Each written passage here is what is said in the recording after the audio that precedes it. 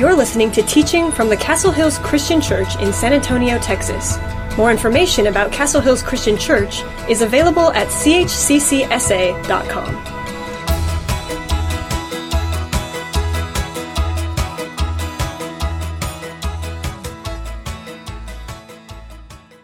After World War II, Japan's economy was devastated.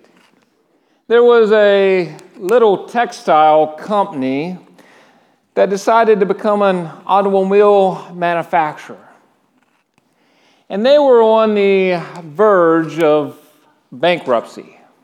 In fact, their debt was 8 times their capital value. Many didn't think that they were going to make it. Many thought for sure they would close their doors. But yet, over 70 years later, they're now worth over 30 trillion yen. Now, how did they make this comeback? How did they eventually become profitable? Well, first of all, you might have heard of this company. Some of you probably drive their vehicles. It's this company called Toyota. And what Toyota did was that they ended up making small little changes that improved their process. And some call it the Toyota way, others call it Kaizen, especially the Japanese, and it's making these small little changes to ensure continuous improvement. E.g., Toyota decided to take a tour of some of the automobile plants in the United States. And he and some engineers spent about 12 weeks over here studying and trying to figure out how they were losing the battle with making cars. They were only making 900 cars a month. That was about 1/10 of what Ford was making. And their engineers began to study and they began to take notes and they came over here and they were actually shocked. They said, you know what? There's a lot of inefficiencies even in the plants here. Maybe if we just go back and we make some small changes, if we become just a little bit more efficient in the way that we produce our cars, our vehicles, maybe, just maybe, we can catch up. And sure enough, that's what they did. They began making little small changes. And now we know that Toyota can keep up with the big boys, with Ford and GM and everyone else. It's a story of how small things can make a big difference. If you're new here, welcome home. We like to say that we're family here, and we've been in a series called Healthy Habits. And in week 1, we talked about we are what we repeatedly do. Our habits matter. The things that we do matter.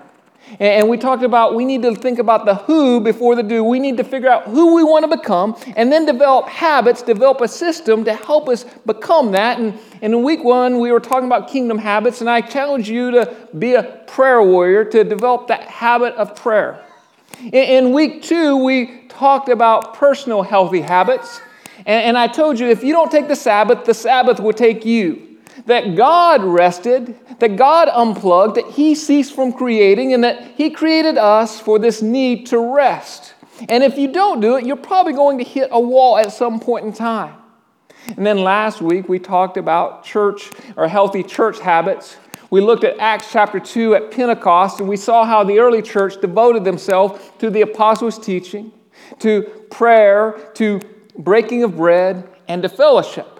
And we talked about that need that we want to have in our church. We want to have this habit of fellowship, of building relationships, that we need, that God created us for community.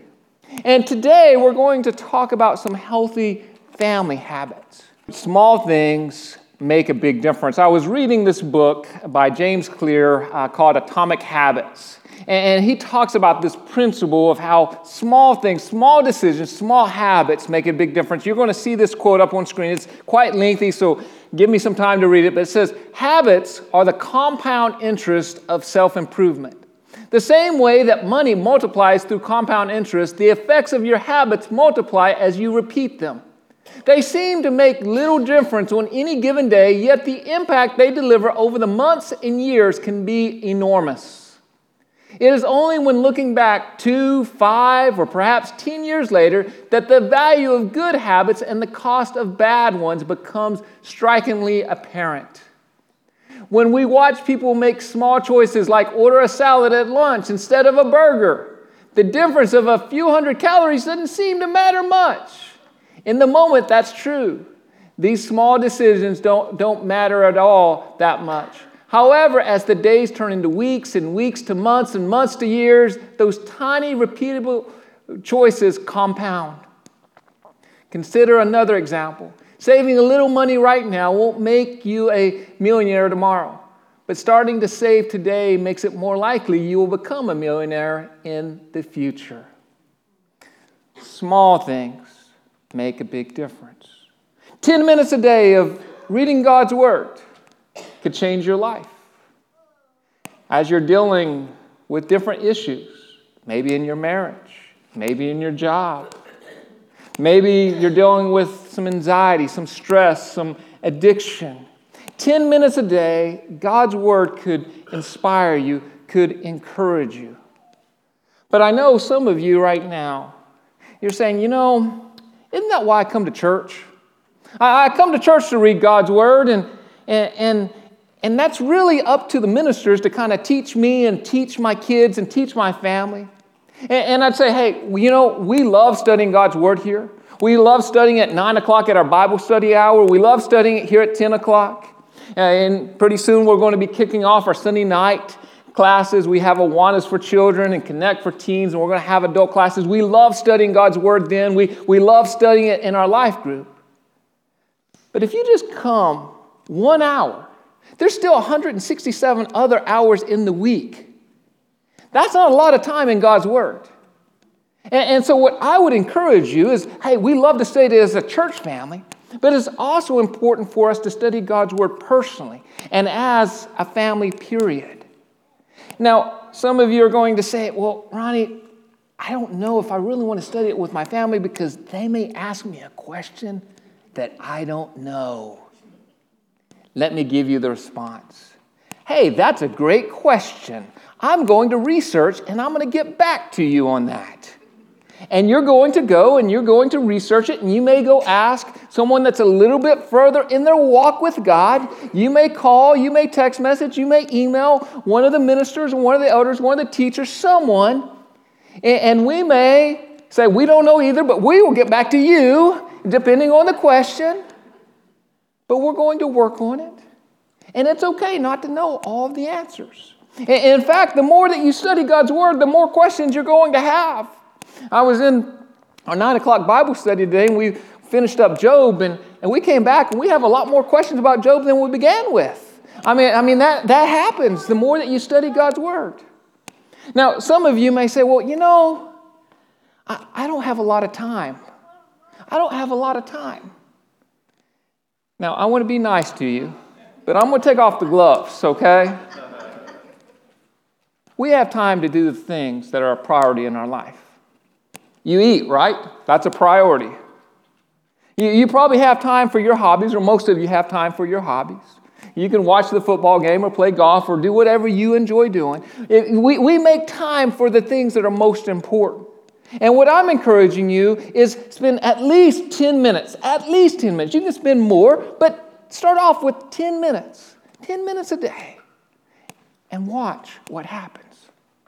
Now, some of you are going to say, well, my kids, they're not interested in studying God's Word, or my spouse isn't interested in studying God's Word. I have a question for you. Have you asked them? Have you said, hey, could we study God's Word together? And then you say, well, what would you like to study about? If you go to YouVersion, and you can see this up there, if you download this little app, and there's all kinds of things. And you say, hey, why don't you pick a study for us and we'll go through it together. That's Julie and I take turns. She'll pick a study and then I'll pick a study. My kids, we take turns that way. One of the recent studies that Elijah and I went through, it's called A Guy's Guide to 4 Battles Every Young Man Must Face. And we just went through one of these like every week. And we just got to dig into God's Word. Actually, we read through Psalm 119 when we're going through this. And it just really encouraged us. It really helped us. And so I know that many of you right now, like Satan has a great way of helping us make excuses for not reading God's Word. I mean, there'll be 5,000 little excuses. You're like, hey, I don't have time. I can't do this. I don't know. Satan's going to have you come up with excuses because he doesn't want you growing closer to God. He doesn't want you to do this. And what I'm encouraging you, as a family, we want to study God's Word together. Now, as I was thinking about healthy habits and what that means, I wanted to think, well, man, how do we develop those? And I ran across this little chart. It's called the habit loop. And some of you probably seen it before. But it's the habit loop basically has 3 key things that when we're developing habits, it engages these 3 areas. There's a trigger, there's an action, and there's a reward. There's a trigger, there's an action, and a reward. If I walk into a dark room, that's my trigger that, hey, I want to be able to see, so I'm going to flip on the light switch. That's my action. I flip on the light switch. That's my action. My reward is I can see so I don't fall over. Maybe this is a habit that you have. You wake up in the morning, you're a little groggy. That's your trigger. You go and you grab a cup of coffee. That's your action or your caffeine, whatever that is. Maybe it's Dr. Pepper or Mountain Dew or whatever else that you drink. That's your action, your reward. You feel a little bit more alert.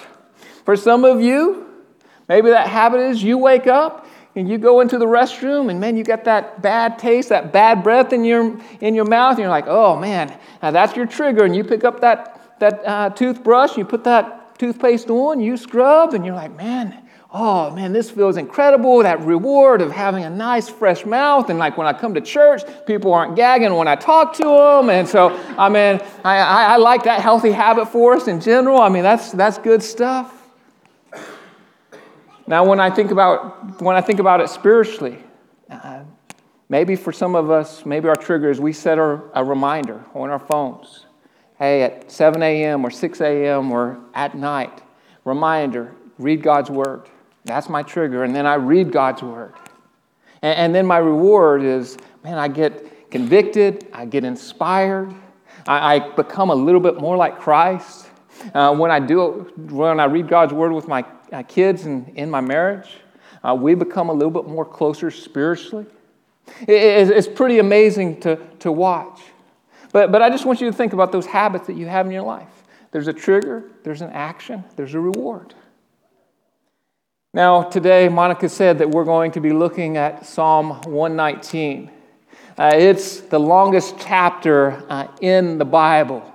It's pretty incredible. Psalms is a poetic book, over 1,064 words in Hebrew, 176 verses, 22 stanzas, 1 stanza for every letter of the Hebrew alphabet, 8 verses in each stanza. And as I was looking at Psalm 119, the theme is God's Word. What is it? What's it like? What does it do? How should we respond to it? And as I was reading through it, I was like, man, this is like Thanksgiving. There is just so much good food here. I mean, you got turkey, and you got ham, and you got mashed potatoes, and gravy, and corn casserole, and I mean, you name it. You got hot roast. I mean, there's just so much good. And how can I narrow this down this morning? Because, I mean, we could spend the rest of the day, probably into tomorrow, just reading Psalm 119 and discussing it. But I wanted to kind of narrow it down to one thing, one basic thought. God's Word gives us direction. God's Word gives us direction. And I just pulled out several different verses that really spoke to me. Verse 14, you are my refuge and my shield. Your Word is my source of hope. Man, some of you this morning, you need some hope, right? It's been a discouraging week. maybe a discouraging month, maybe a discouraging year. And God's Word has a way at reminding you that, hey, this earth is temporary. And that God is our refuge. He's our shield. That He literally puts just a shield around us. That He helps us in those tough times. In verse 59, I pondered the direction of my life, and I turned to follow your laws. I decided I was going to go follow your way, God. My way, there's a lot of ups and downs.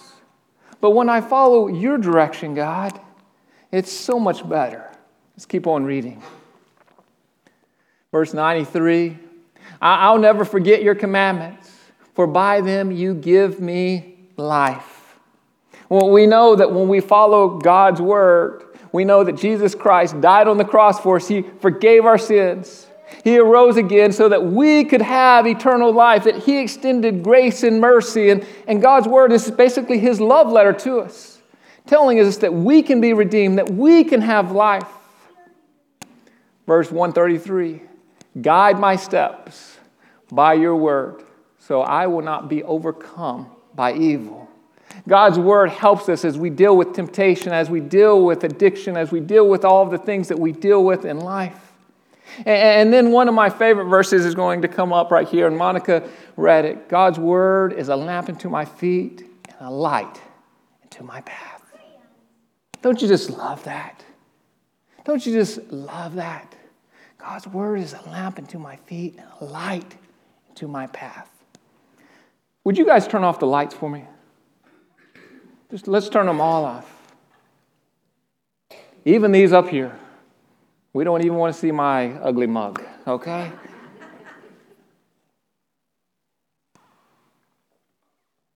So much of life is darkness, right? Satan is alive and well. And there's so much darkness, and if I didn't have this backlight, I could try to come and I could try to walk. And until my eyes got adjusted, what would end up happening, especially if someone put a chair out here and out of this normal way that I walk, I would trip, I would stumble, I'd fall flat on my face, and I might say a non-glorious word, and that's what happens in darkness. Now let's turn on the light. It says God's Word gives us light. How many of us need some light in our life? So how many of us need some encouragement in our life? Maybe we need some light in our marriage. That we're going through some difficult situations. We're not on the same page. We're in some different seasons, and it's tough. And God's Word says, I will give you light. I will give you guidance. In parenting, we definitely need light, don't we? Whether you have small kids or if you have teenagers, let me say, especially if you have teenagers, you need God's light. You need His guidance. If you have adult children, you're still a parent, and you still need that guidance. You still need that light. Some of you this morning, you have a difficult work situation. You got employees or you got coworkers, and they're on your last nerve, and they're complainers, and they're negative people, and they're gossips, and you're trying to figure out how you navigate through it. And you need light. You need God's Word to inspire you, to encourage you to keep on going. Some of you, you're dealing with some health issues. Pretty discouraging. You're kind of at the end of your rope. And God's Word will give you the courage to keep on going. Some of you, you've hit some uncertain times. Life is always changing, isn't it? And you don't like change, and you're holding on, but sometimes life changes, and you're like, oh man, I don't know what to do. And you turn to God's Word because it gives us light. It gives us guidance. Some of you are grieving. Some of you have a loved one that's dying or has just passed away, and you're struggling. Some of you are isolated and you feel lonely. Some of you are dealing with addiction, with temptation. Some of you are hurting this morning. And what I want to encourage you is God's Word gives us light. It's pretty interesting in the book of John chapter 8, Jesus says He is the light of the world. And the light of the world gave us the light of His Word to encourage us and to help us. And so I can encourage you all day long. But what it comes down to is you've got to make a decision. Will I invest 10 minutes a day, at least 10 minutes a day, to read God's Word? I want to give you some challenges this week, some action steps, some next steps. First of all, I want to encourage you to read Psalm 119 this week and discuss it with your family and friends. Yes, I know it's 176 verses. It's long. But if I did my preacher math right, that's about 25 verses each day. And so just break it down, 25 verses, read it, and discuss it with your family and your friends and say, man, this verse right here is really powerful. This one really convicts me. Highlight it, circle it, think about it. Psalm 119:18. I'm going to ask that you pray this, and we're going to repeat it in just a second. But pray this prayer: open my eyes to see the wonderful truth in your instructions. God, show me what I can learn from this verse. And so would you repeat that with me? Open my eyes to see the wonderful truths in your instructions. And then lastly, I'm going to ask that you memorize at least one verse this week. Maybe this one. This is one of my favorites. I memorized it from the NIV when I was growing up. I've hidden your word in my heart that I might not sin against you. When we have God's word in our heart, man, it helps us deal with temptation. It helps us become closer to Christ. And so I'm going to encourage you to do those things. See, small things make a big difference.